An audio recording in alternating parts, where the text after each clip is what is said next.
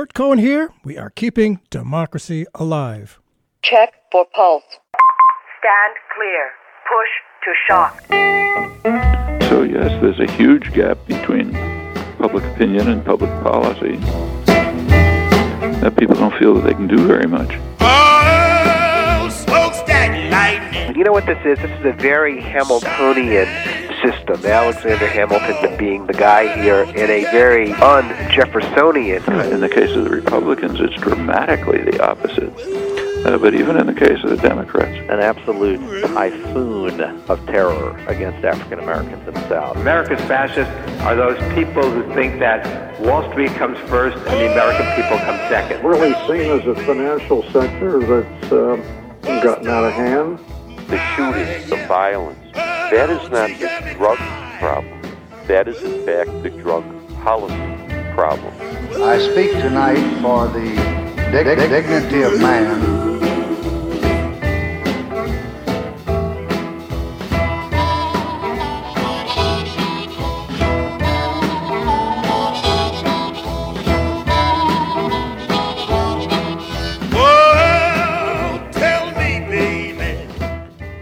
America first. You know whose mantra that is. Meanwhile, Chinese President Xi Jinping is promoting a community of shared future for mankind. So if the American president calls your country I can say it, shithole, and the powerful head of what will soon be the world's largest economy offers a community of shared future for mankind, which are you more likely to work with? New York Times reports that China is where it's at now. The geopolitical momentum lays with Beijing, not with Washington. Our guest today, Dilip Hero, writes, while chanting his mantra of America first, Donald Trump has so far followed policies that have only eased the way for the Chinese dragon to roar past Uncle Sam, with the Russian bear not far behind. So while Trump regularly attacks China and Russia, perhaps unintentionally, perhaps not, Trump is the greatest promoter of China and Russia on the world stage. Our guest today writes that in reality, many of Trump's actions, statements, and tweets provide Beijing and Moscow with further opportunities to extend their influence and power. Well, Dilip Hero is a Tom Dispatch regular. He wrote After Empire, The Birth of a Multipolar World.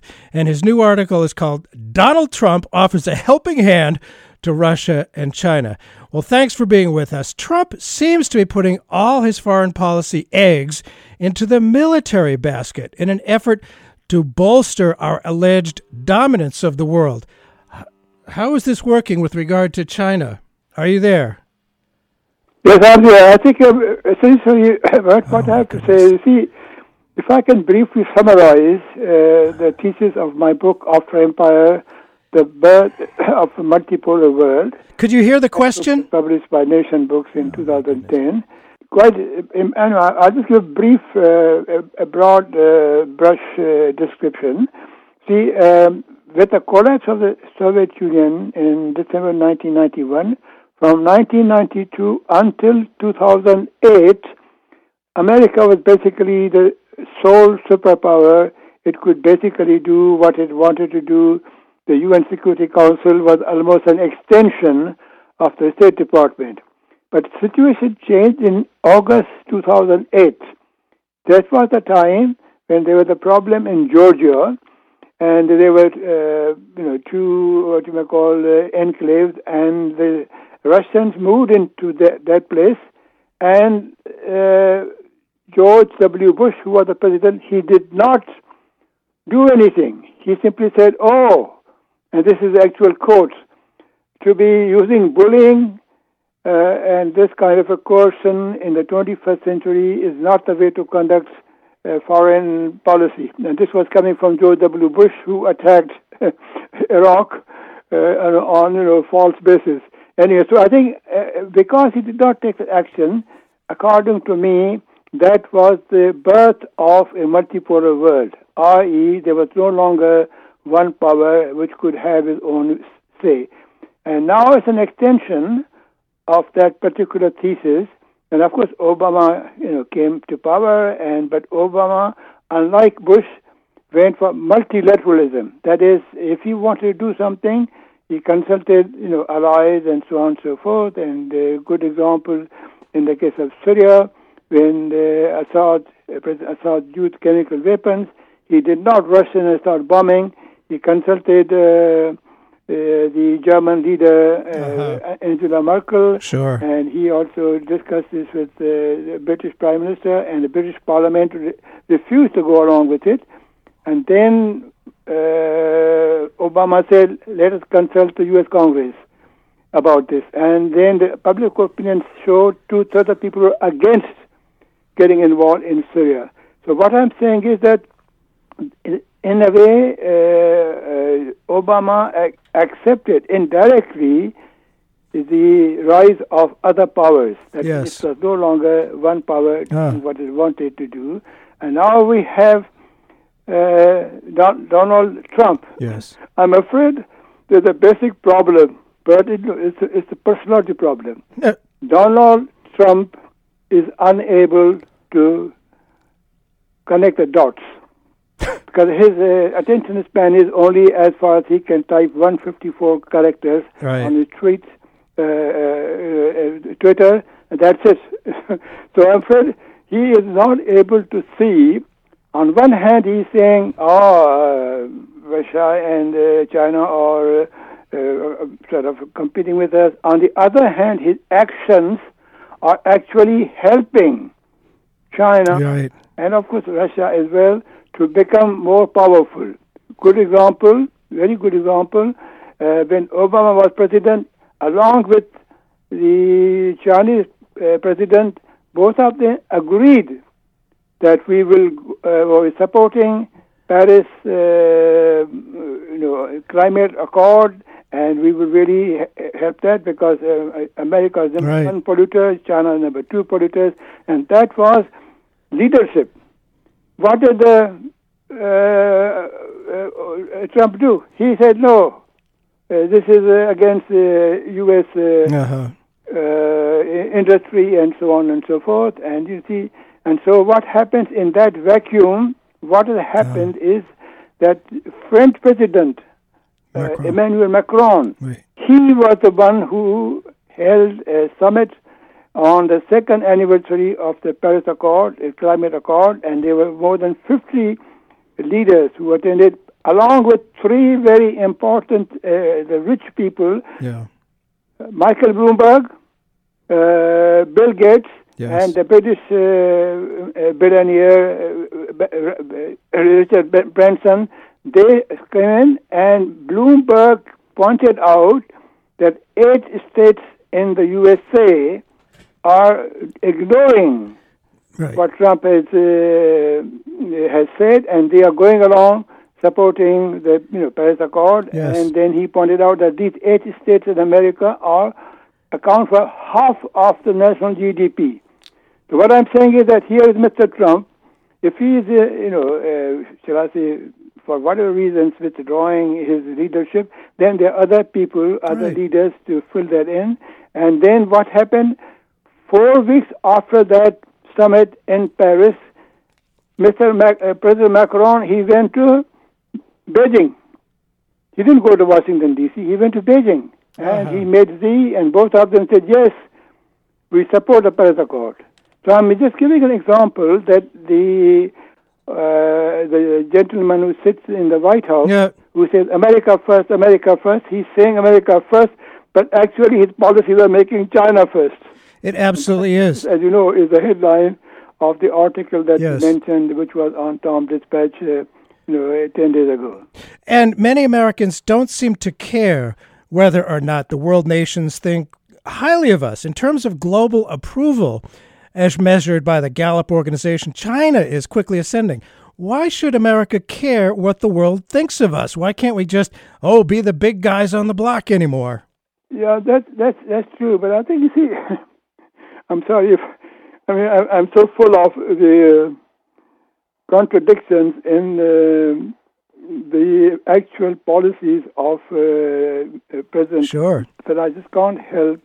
You see, sometimes he does things which are contrary to what is the official White House policy. Take one good example. Of course, lots of people may not remember this, but at one point, June of last year, the Saudis and two other countries decided to have an economic blockade of a small neighbor called Qatar, Qatar. Yes. Now, Qatar is the place where the USA has the largest military base, and from that particular base, the Air Force of the Pentagon, they are hitting Islamic State in Syria and Iraq. Also, they are attacking Taliban in Afghanistan, and there are 10,000 U.S. troops based there. Now, when, shall I say, his friends in Saudi Arabia, the Prince Mohammed, he said, we are going against Qatar. And you know what? Immediately, within maybe 24 hours, what I call the Twitter-in-chief set off, when I was in Riyadh, I said, who are doing the supporting the Islamic radical fundamentalist terrorists? They said Qatar. So it's Qatar. It did not come into his small head, or maybe big head but small hands. Yes. That Qatar has the largest Pentagon's base in the Middle East. It did not connect the 2 points, And so, of course, the American ambassador in the capital of Qatar, Doha, she sent off her tweet to say, wait a minute, these are our friends. So I'm just giving an example that, a foreign policy is being run by somebody who has got some basic personal problems. First of all, he does not read briefings. No, he doesn't read anything. Just listen to people, what they say. He is very impatient. Yes. You have to speak, in small words. Briefly and so on. And so by what he's doing actually, he's saying one thing, but what he's actually doing is giving the counter result of what his policy is supposed to be, America first. Let me ask you, I hope you can hear me now. Africa. What about Africa? It's a huge continent, very rich in resources and development opportunities. I wonder if you could compare how the U.S. is doing in Africa with regard to China, please. What is China doing in Africa, and how is that likely to go as it relates to the United States' interests? Yeah, that's true. I think let me put back if we're looking, let's say we are looking at the domestic policies. Again, it's the same person who has power to do both domestic and foreign policies. But there again, let us say, that he also lacks vision. He doesn't have a vision. He doesn't, for example, when Obama was president, he had a vision. What was the vision? Abroad, we will push for democracy, human rights, and market economy, and of course at home to, raise the living standards of people and basically identify with those who are at the lower base of society. Now, he had a total vision. Trump doesn't have that vision. He has some general basic ideas. I want to reduce the tax on corporations, because he is a corporate man himself, so corporation tax is reduced and so on and so. But I want to reduce the regulation, so he from federal government. So see, these are just you may say some ideas where they don't and they are not coherent vision. Yes. They are not, and I'm not saying ideology. He has no particular ideology except to remain in power. But you see, and that is a basic problem, not only in terms of his foreign policy, but also domestically. I explained, of course, the taxes on corporations have been cut, you see, and that, of course, will mean more deficit. Yes, greater deficits for sure. Federal deficit, that means the government has to raise still more U.S. Treasury bonds, and that thing will go up already. Yeah. So, and that will then lead to raising interest rates and so on. So he's not able to go beyond his tweets. No, he can't. And can you hear me, please? Can you hear me? Dilip Hero, can you hear me? You're in London, I know. I wanted to ask you about Africa. Are you hearing the question? Clearly this is not working. Well, I'm sorry, people. He has a lot to say, and I wanted to talk about Trump's policy, if he is indeed intentionally helping China and Russia, or if it's just mere incompetence. I don't know. Well, I regret that the connection obviously is not good. Our guest today, for this part anyway, has been Dilip Hero, who is author of After Empire, The Birth of a Multipolar World. His most recent and 36th book is The Age of Aspiration, Power, Wealth, and Conflict in Globalizing India. And we're trying to talk about his article, Donald Trump Offers a Helping Hand to Russia and China. I wonder, let me see if you can hear this.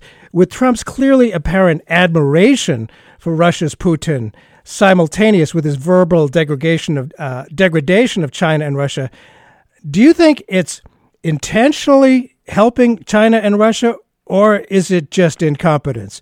One last try at a question. Could you hear me? Apparently not. All right. Well, thank you very much. I guess we'll have to head out of there. I just think that, wow, that's unfortunate. He's written about, and China has this One Belt, One Road initiative, which is helping Africa. I mean, after Trump calling African nations, as he did, and I hate to say this on the air, but the president said it, after calling so many African nations shitholes, here is an opportunity for America and for China that is just huge, and we are blowing it. I mean, can you imagine if you're in Africa, are you going to buy a John Deere tractor or a Chinese tractor? I mean, it's just unbelievable. And there's so many resources there. There's so much development going on. China is helping Africa as much as they can, and it's making a difference. They're building infrastructure, railroads, electric systems, and meanwhile, Trump is just putting all his eggs into the military domination basket, which is just astounding to me. He handed the keys to the car to China on the Trans-Pacific Partnership, and we could ask about the Middle East. I regret that the connection didn't work. But here's the Middle East, where Russia is very much involved in the Middle East, and the U.S. has just taken a hard side on the side of the right wing within Israel, and Syria, Iraq, Iran. Russia is helping Iran. Iran is strong. Iran is a big player in the area. It's a huge nation, much bigger than Iraq. And Iran is somewhat helping the people of Yemen resist the Saudi war on them, which is a war that's causing terrible famine and disease, which the U.S. is supporting. The people know that the bombs are made in the United States that are being dropped by the Saudi government.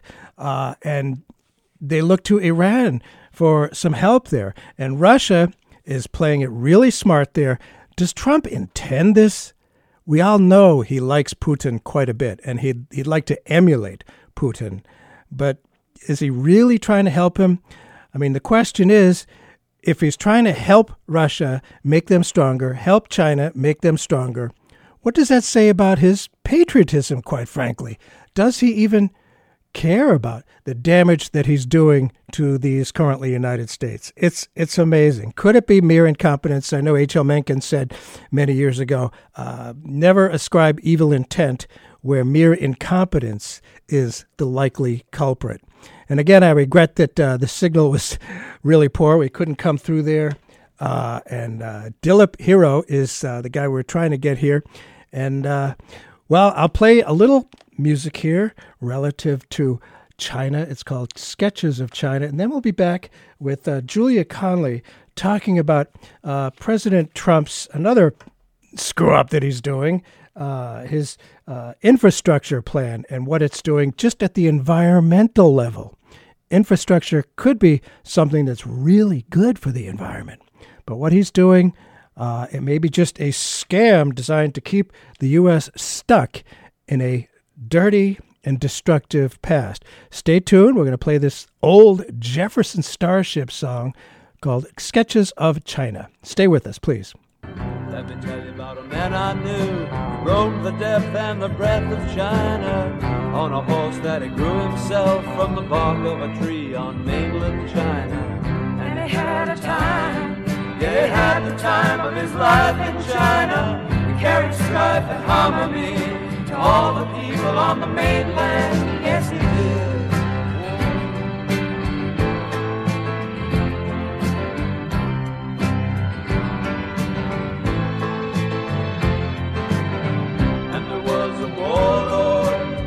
The murky depths of China with a shotgun in his hand, and he wondered where the people had gone to. Have you got the time to listen while I sing this song? I had the time to listen to the man go right and wrong and right through China. And it ain't what you want, it's what you need. No, it ain't what you want, it's what you need. I'd rather be here than yesterday. Oh, it ain't what you want, it's what you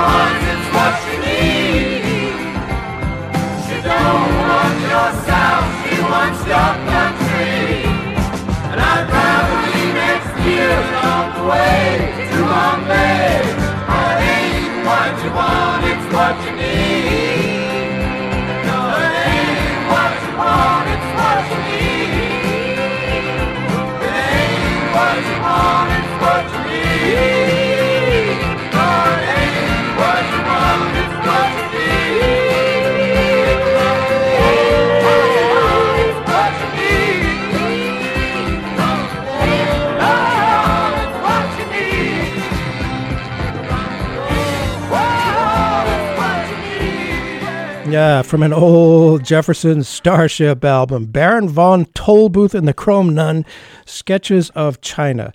And sorry about that, not working out on that last one. Interesting topic, but hey, every now and then electronics fails us. Well, Julia Conley, are you there? We hope this is a good connection. Yes, hi. Oh, good. Much easier. She's here in the good old, United States, up in Maine. Well, we're going to switch topics here, but still talk about Donald Trump. He does provide a lot of stuff to talk about, doesn't he? Well, one big reason why Franklin Roosevelt is remembered as one of our greatest presidents is his New Deal. It put thousands of unemployed people to work, improving America's infrastructure. That's about the last time our roads, bridges, water, and electric systems were improved. Today, many decades later, guess what? They're crumbling.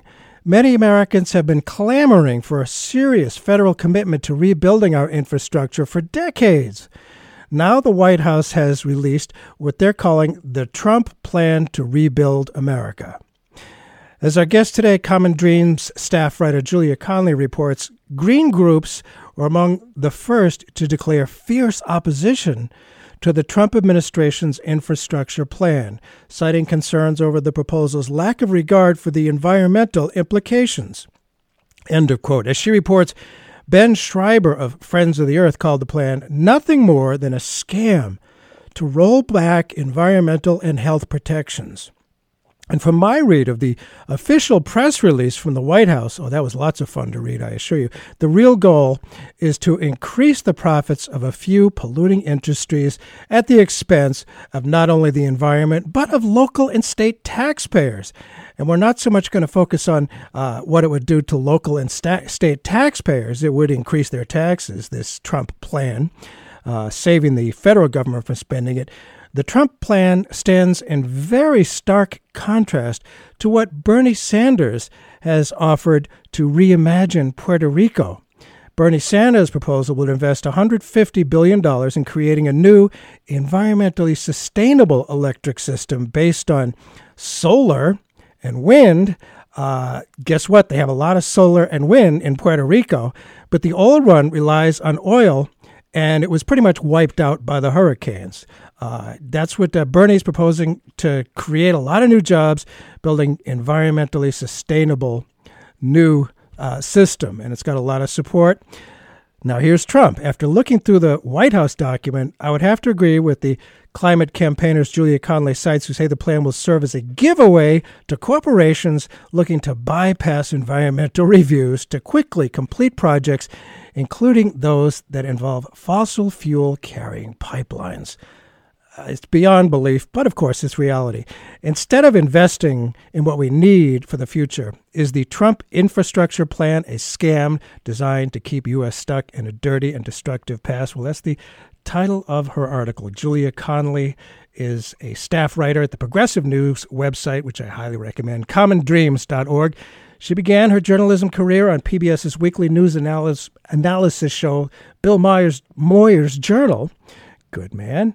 And works with some good people. She also worked for over 2 years as a producer on Al Jazeera, America's daily news broadcast, and later on documentary films focusing on issues including the roots of the American opioid crisis and the history of white supremacy in the U.S. She's also written for a quarterly women's magazine called A Women's Thing. That's a great resume, good introduction. Well, again, Julia Conley, thanks so much for being with us. The White House document says regulatory barriers that needlessly get in the way of infrastructure projects will be removed. Permitting for infrastructure projects will be streamlined and shortened. Leaving the White House document, that's a very interesting choice of words. Needlessly get in the way, streamlined and shortened. What concerns does this raise for current traditional environmental protections? What happens to environmental review under the Trump streamlining plan? Yeah. So under the current guidelines, Congress, like for example, pipelines are a big part of this, and Congress has to authorize any big pipeline projects that would cut across national parks. And this infrastructure plan would take that power out of Congress's hands and would allow the Interior Department and Interior Secretary Ryan Zinke to approve those projects, so putting it all in the Interior Department's hands.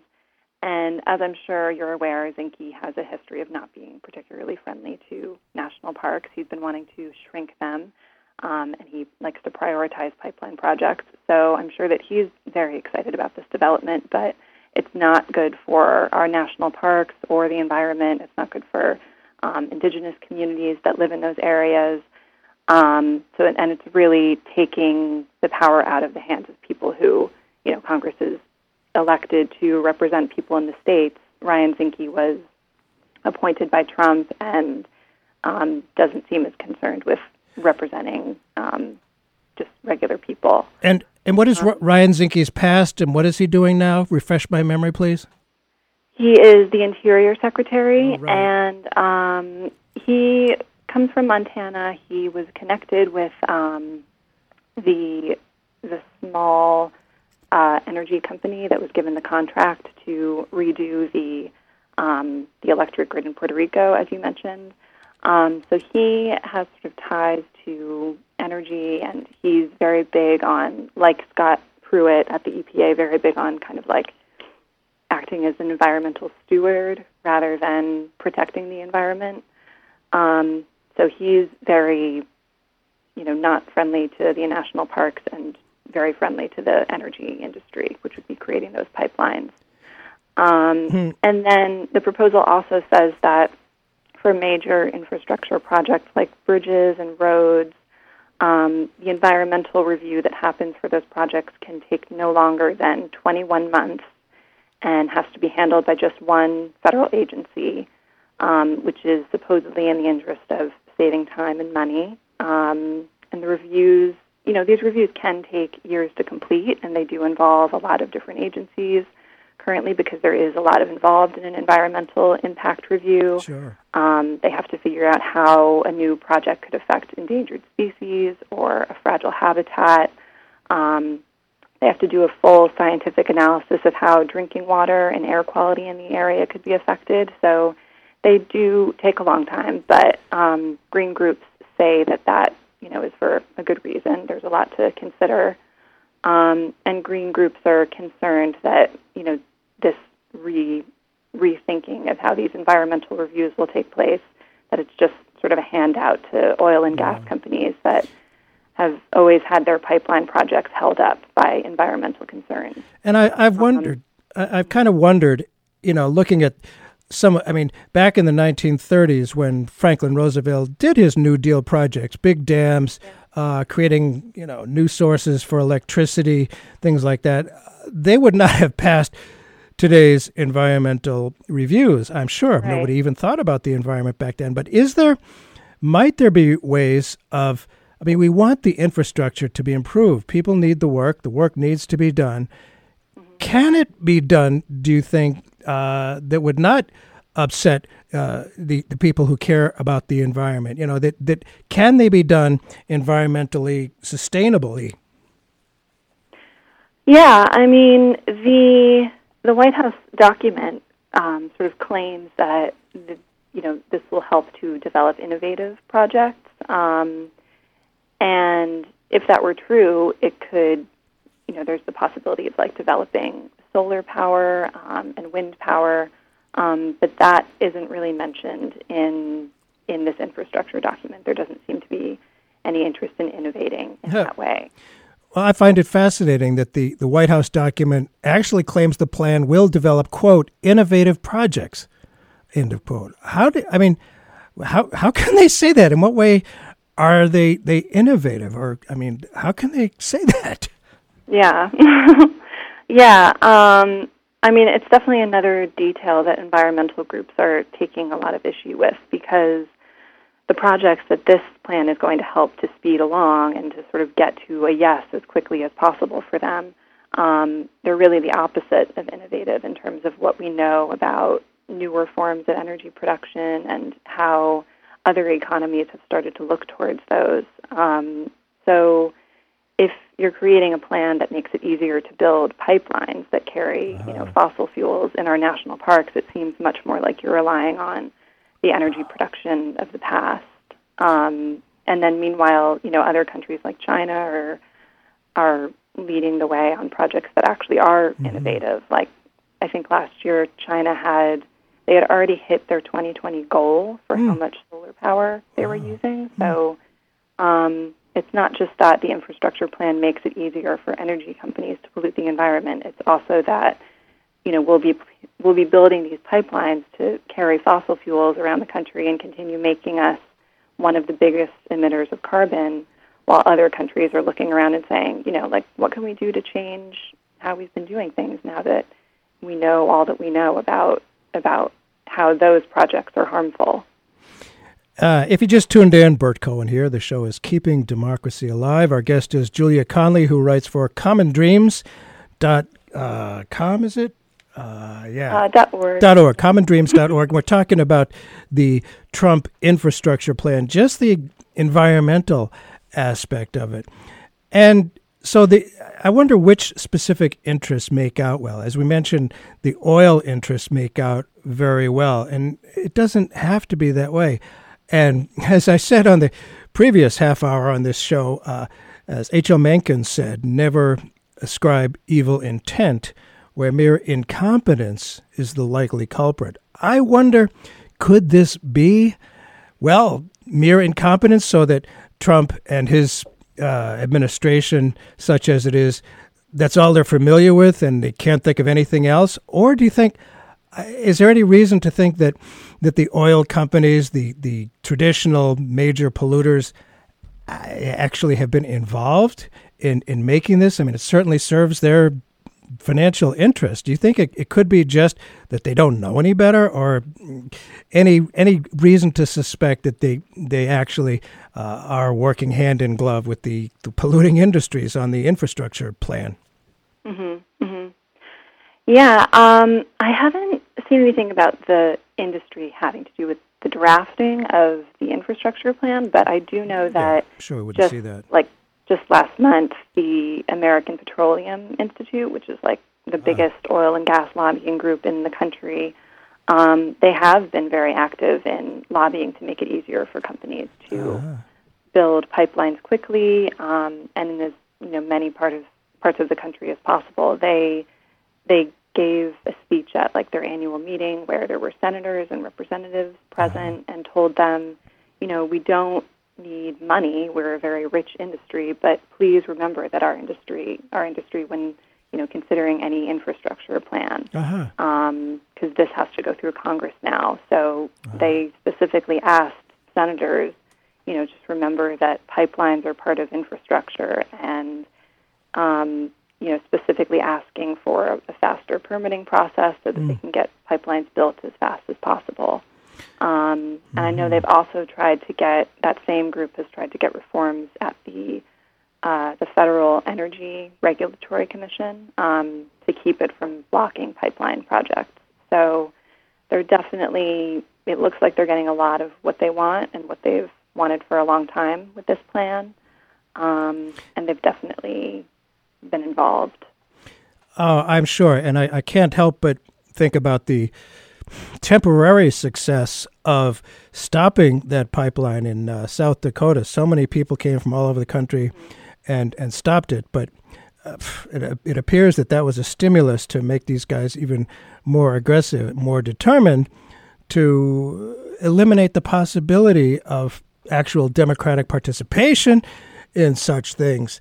Fascinating. I'm not surprised. They want to just ram it through everywhere, the oil industry. And, we should just serve them and trust them, never mind them serving the national good. Now, many Americans have long called for a new commitment to infrastructure, as one of the goals being creation of useful jobs.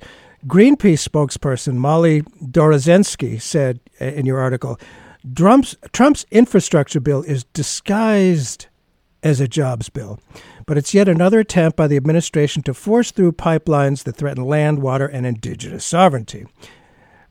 Tell us about this aspect. What jobs are created, and what kind of jobs might be being overlooked or bypassed in this? What's the real reality of job creation in this infrastructure bill as compared to jobs that might be created building solar collectors and other environmentally sustainable projects? Mm-hmm. Yeah, it's definitely a situation where, sure, people will get some construction jobs building pipelines and overseeing the construction of pipelines and other projects, but in the long run, those projects will leave us behind while other countries are innovating and seeing renewable energy as the job creator that really is. I know that in 2016, the solar industry in the U.S. employed 260,000 people, which was up 25% from the year before. And there's no reason to think that wouldn't stop growing if the Trump administration wasn't so against innovation in solar power. And then, the tariffs that Trump just announced a few weeks ago are expected to kill about 23,000 jobs in the U.S. So solar power could be one of the fastest growing job sectors in this country. But the infrastructure plan treats the industry sort of, it's like it doesn't exist. Yeah. So a lot of jobs that will be created by the plan will be ones that aren't focused on the future. You'll have a job now maybe working on a pipeline, and then that job will end, and you'll be contributing to the U.S. really being left behind as other countries are moving forward. And then also the plan proposes paying for, so the federal government's contribution to this plan is $200 billion. Yes. And the rest of it will be taken care of through the states and local governments.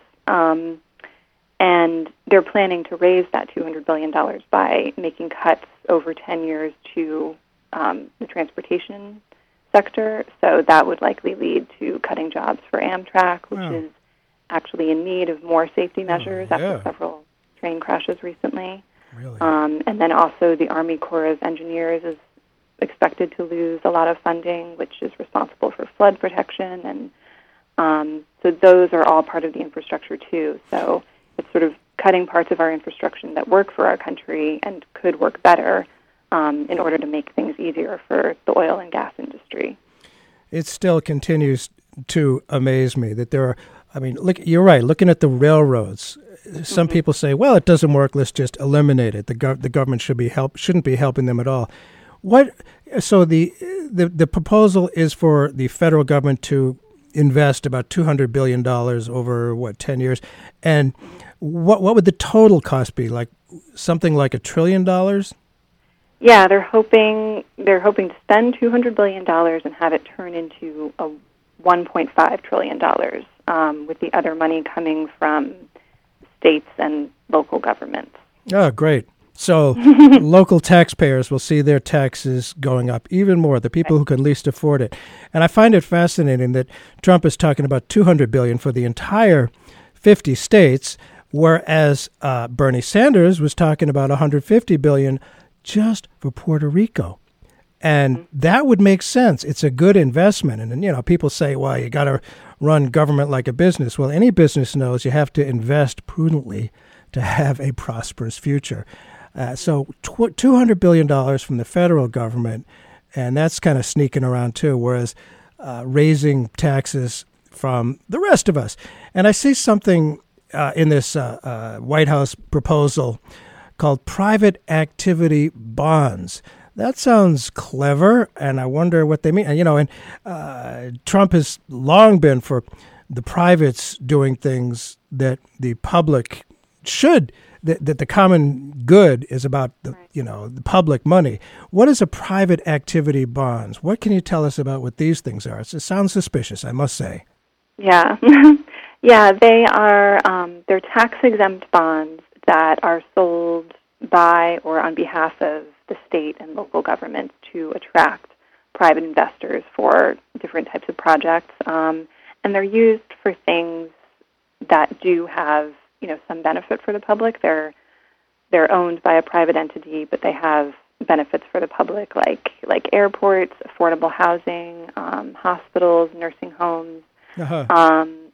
So the infrastructure would create new uses for those bonds. They basically want to apply those bonds to the whole infrastructure. So the bonds could be used for beneficial things, but it's sort of a form of that public-private partnership, and it results in parts of our infrastructure, which is really supposed to be for everyone. It's supposed to be a public good run by, the country, and they'll be built by, private entities, and just in order to save the government money. So it's just kind of like not what a democratic government is supposed to do. What a quaint idea, democratic government. And, we've had municipal bonds for a long, long time, and they generally work pretty well. People invest, they're tax exempt, and it provides low-interest funding for these projects that help, the municipality or the state. But this is a little bit different because the private interests benefit directly. So, again, who's working for whom? If you just tuned in, Bert Cohen here. We're talking with Julia Conley of commondreams.org. And she's written an article, "The Trump Infrastructure Plan, a scam designed to keep U.S. stuck in a dirty and destructive past." So it seems. There has been a rather consistent pattern in the Trump administration of undermining every federal agency's mission.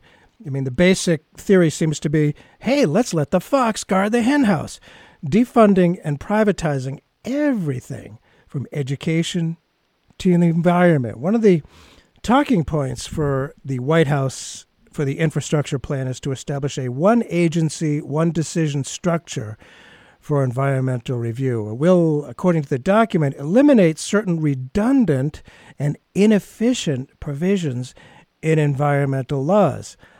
I wonder who gets to decide what is redundant and what is inefficient? Who gets to make those decisions? What do you make of this eliminating redundant and inefficient provisions in environmental laws? This is interesting language, I think.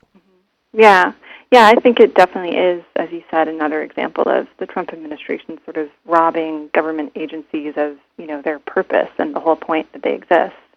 And the one agency, one decision rule means that one lead agency will be in charge of carrying out the 21-month process of doing the environmental review. So, generally the government agencies will confer with each other, like the EPA will confer with the Transportation Department and other agencies, and this one agency, one decision rule is kind of playing into the idea that, government working together in that way is what causes a lot of delays. And in reality, there have been, multiple studies done that have shown that environmental reviews themselves are not really what cause delays in building infrastructure. There's funding problems, bureaucracy, there are organizational breakdowns the way there can be with any big project.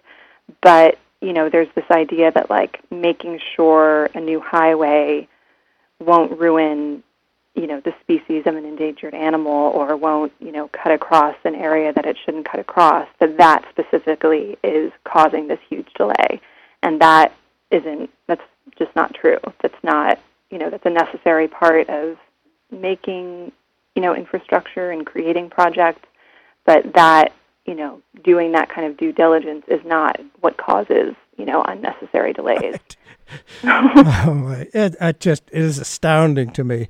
What about the number of jobs created? What do you hear about comparisons between a Bernie Sanders type infrastructure project and the Trump proposal, just in terms of the number of jobs created? I know we went over this a little bit before, but people, there are still people who need work, and there's a tremendous amount of work to be done. What do you think about comparisons between a Bernie Sanders type project looking to the future and Trump proposal, just in terms of number of jobs created? Mm-hmm.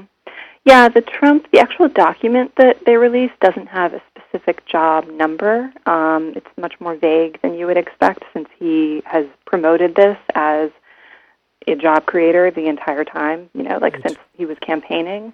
So I know that he has promised thousands of jobs.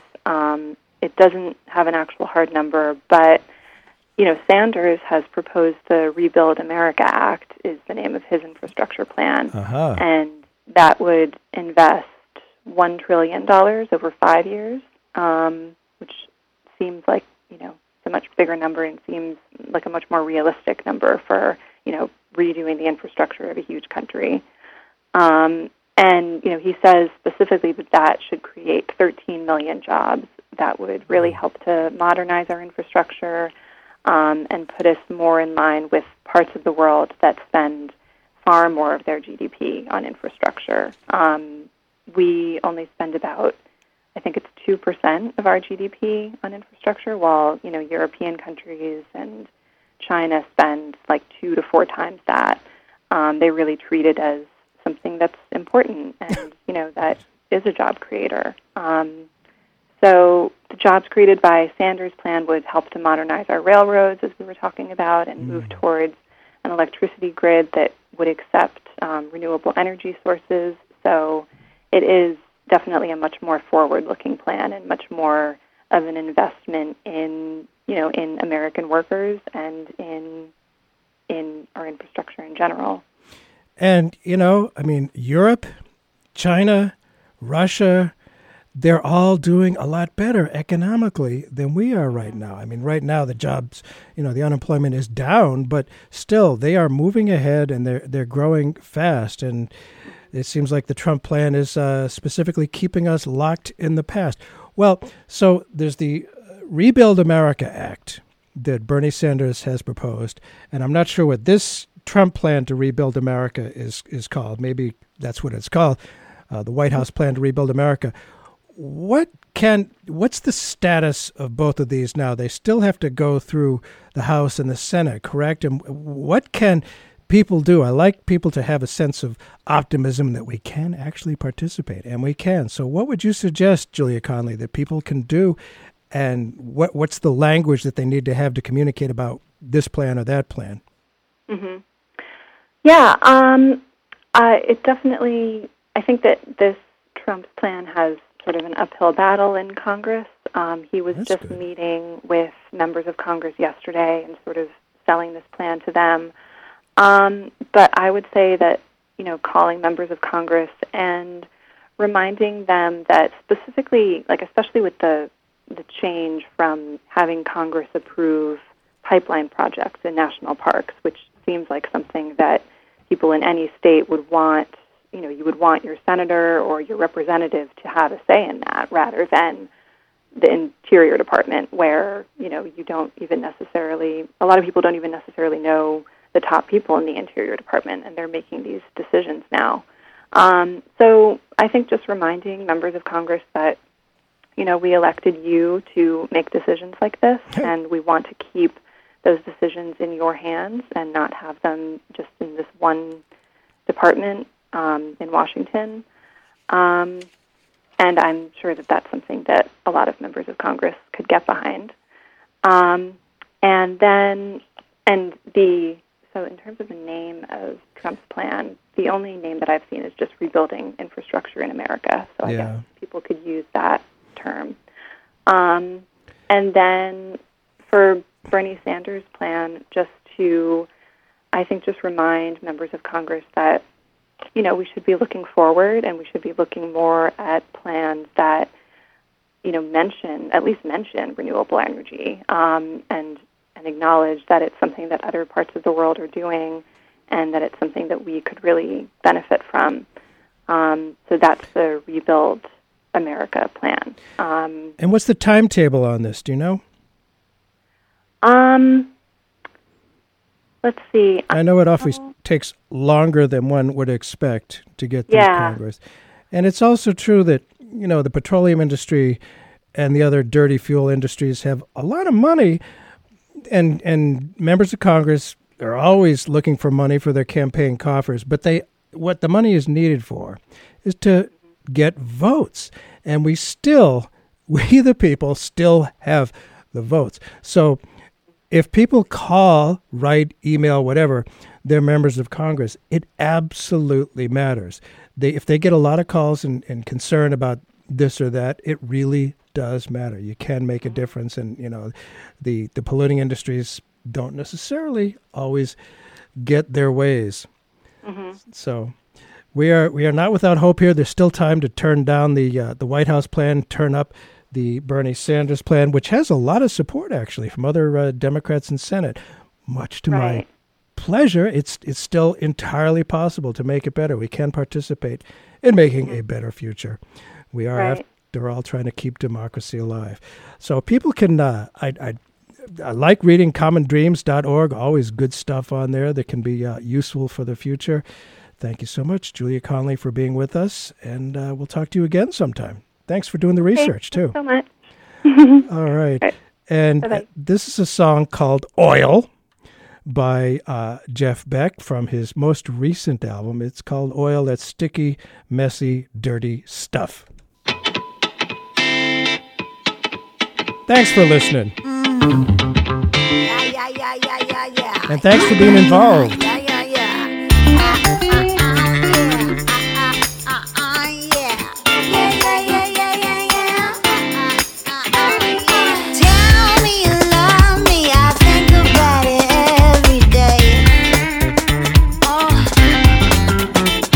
Addicted to the sweet, sticky stuff.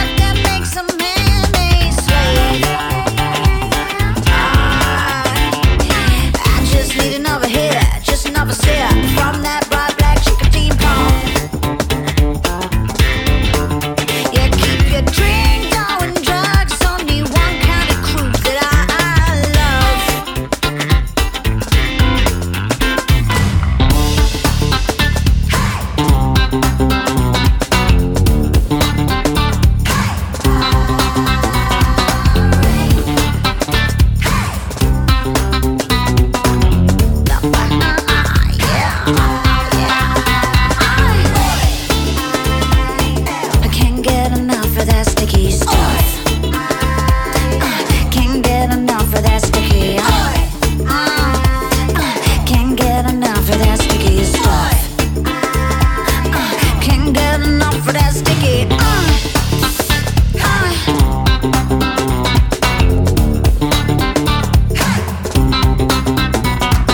Yeah, I would kill for the thrill, and I regularly do.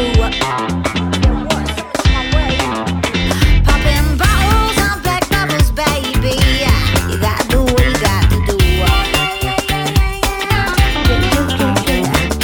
I just need another hit, just another sip from that bright black nicotine pump. And if you stop me having more, well, I tell you there'll be war.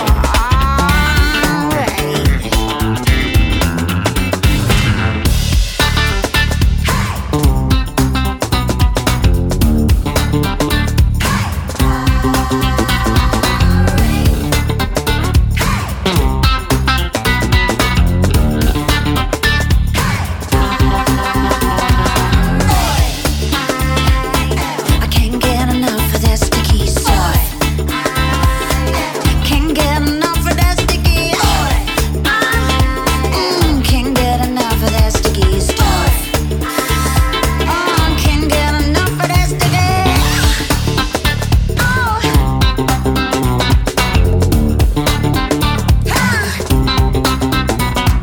Sticky icky wicky make your mind go tricky, make a comment wanna be rough. Sticky icky wicky make your mind go thicky, make the gentle wanna be tough. Sticky icky wicky make your mind go tricky, make a good girl wanna be bad. Sticky icky wicky make your mind go thicky, drop